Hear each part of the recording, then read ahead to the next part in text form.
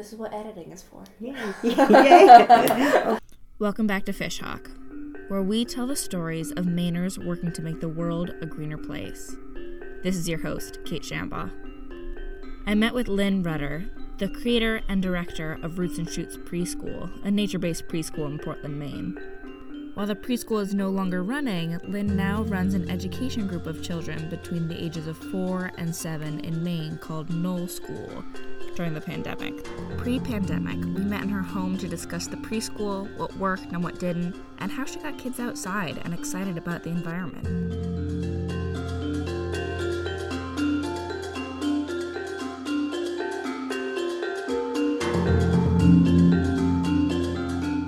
What made you want to start a preschool? Mm-hmm. What made you want to focus on that age group?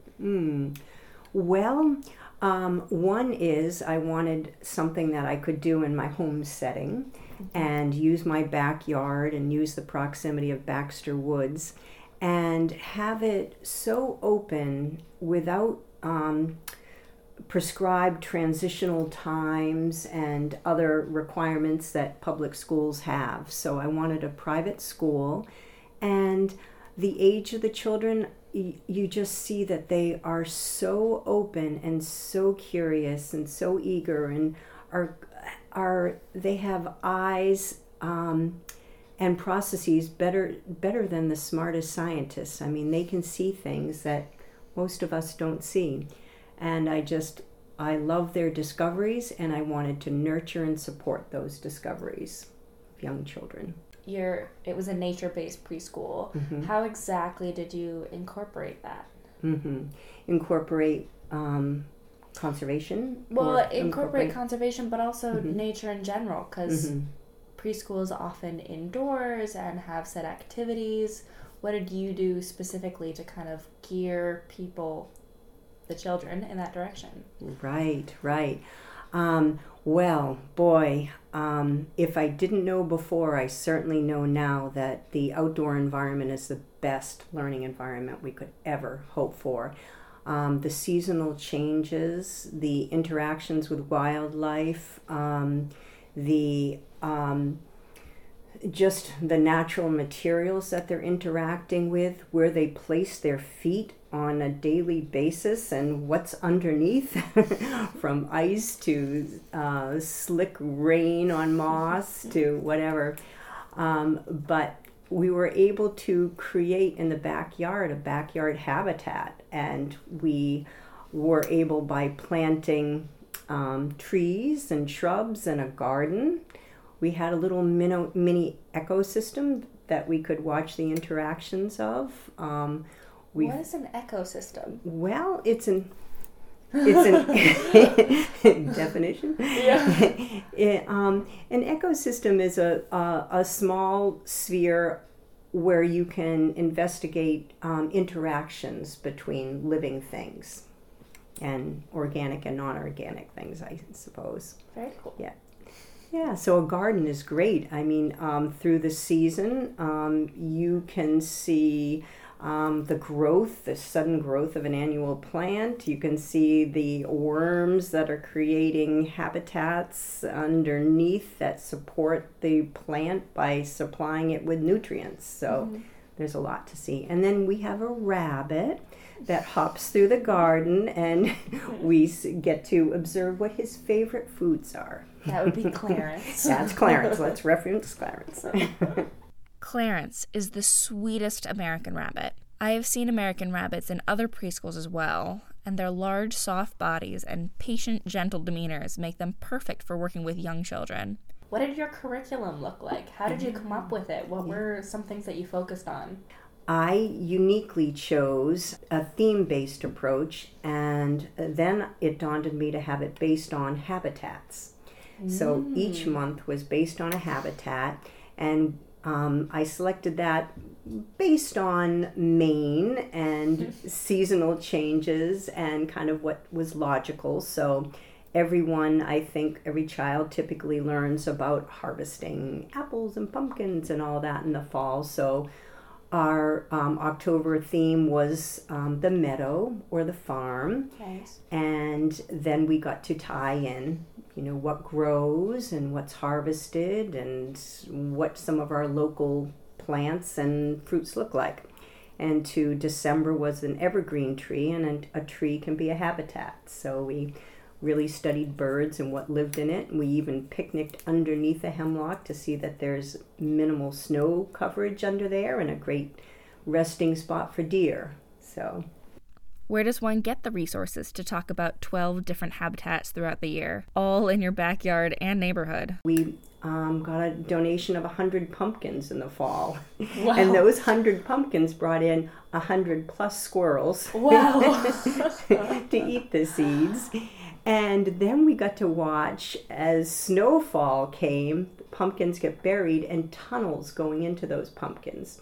We only assumed that it was probably mice and other small rodents. But providing food, providing shelter, and providing water, we'd be outside daily having a picnic from, typically it would go the school year season, but into December and start as early as, sometimes February, having picnics outside. Would find a warm spot. Children also got to track the sun and learn about wind protection and all that, how that contributes to. How do you track the sun with preschoolers? Well, we did with shadows, but we also could see that different times of year at our 12 o'clock lunchtime where it was sunny and how that varied sometimes. That's so interesting. Yeah. So, and then on our picnics we'd get to watch birds bathing in the bird baths. So we had 5 bird houses where we watched nesting activities and pulling materials from compost piles to the hatching of chicks. We got to climb a ladder and watch hatching of chicks. So there was a lot of interaction with wildlife, which is surprising in a backyard, but you watch it on a daily basis, and you're out there on a daily basis, and you can observe those kinds of things. I remember stopping by here one day, and you just had a massive bucket of dirt and worms. And the kids all wanted to go, put their hands in the dirt with the worms. Yay! That comes over time, right? Children have to have, and that's probably the key thing that I'll say is exposure, positive exposure to the outdoors. Being dressed for it, being introduced to worms and soil in a positive way, contribute to their desire to interact with it. And you need that as the basis before you can move into and assume that as adults they're going to be good protectors of the environment or informed well enough to make complicated decisions, because all these decisions have trade-offs, and the interactions that play key roles get, it gets very complicated. So I think that's the basis. Yes, putting their hands in soil with worms. Why preschoolers over other age groups? How young can you start constructively teaching children about the outdoors and environment? Well, I kind of targeted 3 to 5-year-olds, but every time these young 2-year-olds would show up, I want you to start. Yeah. So we did have families with 2-year-olds that began, and then up to 6 because families decided that they wanted another alternative year prior to public schools for their kindergartners. So I am licensed for that age, and also I've taught kindergarten and up to 4th grade, so I was very aware of kind of the needs and transition. That's a really transformative time from 2 to 5. How did you, 2 to 6 even, how did you work with 2-year-olds and 6-year-olds at the same time and connect with all of them? That multi-age and open-ended activities. There was never anything introduced that had a right way to do it and a wrong way to do it. So no 2-year-old ever felt like they weren't, making the mark. Right. But the multi-age, I can't profess enough, and so often in our society we segment people by ages, and The 6-year-olds learn leadership skills and nurturing and how to engage and involve another child. When the tall tissue box tower was being built and they were carefully aligning them to see how high it could go, and the 2-year-old kicked it over, they're learning patience. They're learning how to communicate their feelings. They're learning how to engage the 2-year-old, but also request certain limits. And the 2-year-olds, well, they look up to older children. And the 2-year-olds would often hear a lot of no's, and it would really bother me. But I would try to think of, well, what is this? How is the world structured, and how does this fit in their realm? But the 2-year-old older children tried very hard to engage the 2-year-olds in a way that worked for them as well, and the 2-year-olds had great playtime because that's what it mostly was. Do you have any students, because you've been doing this for 7 years, do you have any students that you had at the very beginning that you've seen since then? Oh my gosh, yes. Should I call them out by name? Most all of them. Oh, it's just such a beautiful community of families. I love those families. I just got a card in the mail today from one with the family pictures. I hope they're sending more this season because it's such a joy to watch them grow and change and just, but I think they are good, solid, happy children, and it's wonderful. Creating community, that's what it's all about. A lot of working with children is trial and error. I asked what worked the most in the preschool and what made it as successful as it was. Well, what worked most?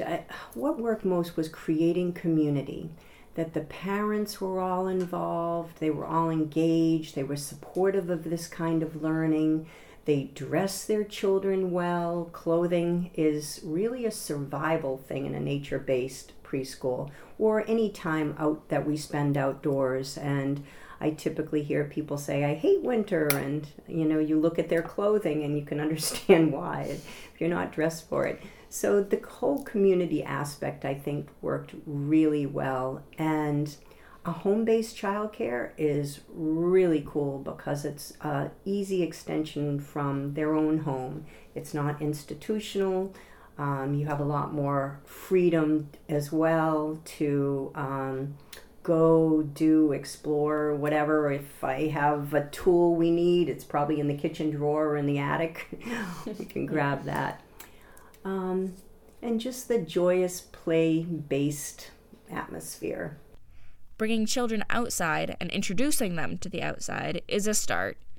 But how do you introduce them to more complex concepts of the environment and environmental conservation? Boy, just gardening with children is one of the easiest ways to obtain environmental ethics and environmental conservation, I think. Just gardening with children because, one, it's the whole permaculture perspective that you don't bring in new things and you don't dispose of things into landfills. You're saving your kitchen waste, you're using it for composting. You bring in a bale of hay for October's decoration, and then you're using it for a seesaw or an obstacle course or a habitat for animals, and then you're using it into the garden for mulching, anything that can keep in moisture and keep down weeds.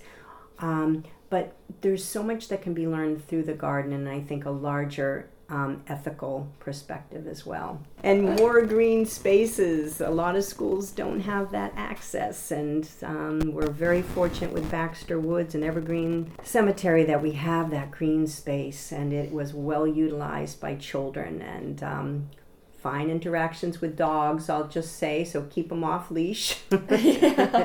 Lynn wanted to talk about the kids' favorite toys and tools in the preschool and where you might find them and how you might work with them. Our favorite toys here were really finds from the side of the road to parent donations, but reusing materials. Cardboard boxes for spaceships, for farm stands, for bear caves, to tissue paper boxes that we could stack and, the 2-year-old could kick over and could use for bear caves, and tubes and ropes and rocks and sticks, and just reusing materials and not buying, and remembering that premise of be wise and don't buy, and definitely omit plastics, and hopefully children will think before. I would get them even being aware consumers and say, when you buy a plastic toy and you're all done, where does it go? Or when you buy a plastic toy, how is plastic made? And I think on a very simple level, without taking all the joy out of having a new Lego set, I think you can just raise that awareness. In the early summer, I hosted teacher workshops, and we talked a lot about philosophy and purpose of a nature-based curriculum and what this could do to help children adopt some of the ethics and conservation. We talked about creating a backyard habitat, creating play spaces, native plants that I think that children need to be surrounded with living things, and that's a lot of school playgrounds don't have that part. They have some nice structures, and that's great because children love to hide and climb and move, but I think we really need to be surrounded by living things. Do you think that what you did with those kids will make a difference? Do you think they'll remember it? I don't know how much I remember from preschool myself. Right. But do you think that the habits that you're starting now will stay with them? Mm-hmm. Well, we certainly hope so. And I would say one thing I continue to do is try to stay in touch with families. I just invited them back for an event this fall of climb the ladder and pick a peach, as the peach tree was going off. So I think continued exposure will help. But I also think that they'll be stimulated by things they see in the environment. So they won't have to just reference what occurred indoors in their preschool experience, but they'll see things that stimulate that memory outdoors. And it was such a joyous time, and there was so much laughter, and I think that emotion will spark the memories too. But I also think it was one of the best learning experiences that anyone could have. So I think that a lot of growth occurred, and I'm going to think it's going to last a lifetime. What was your favorite part of this whole preschool experience?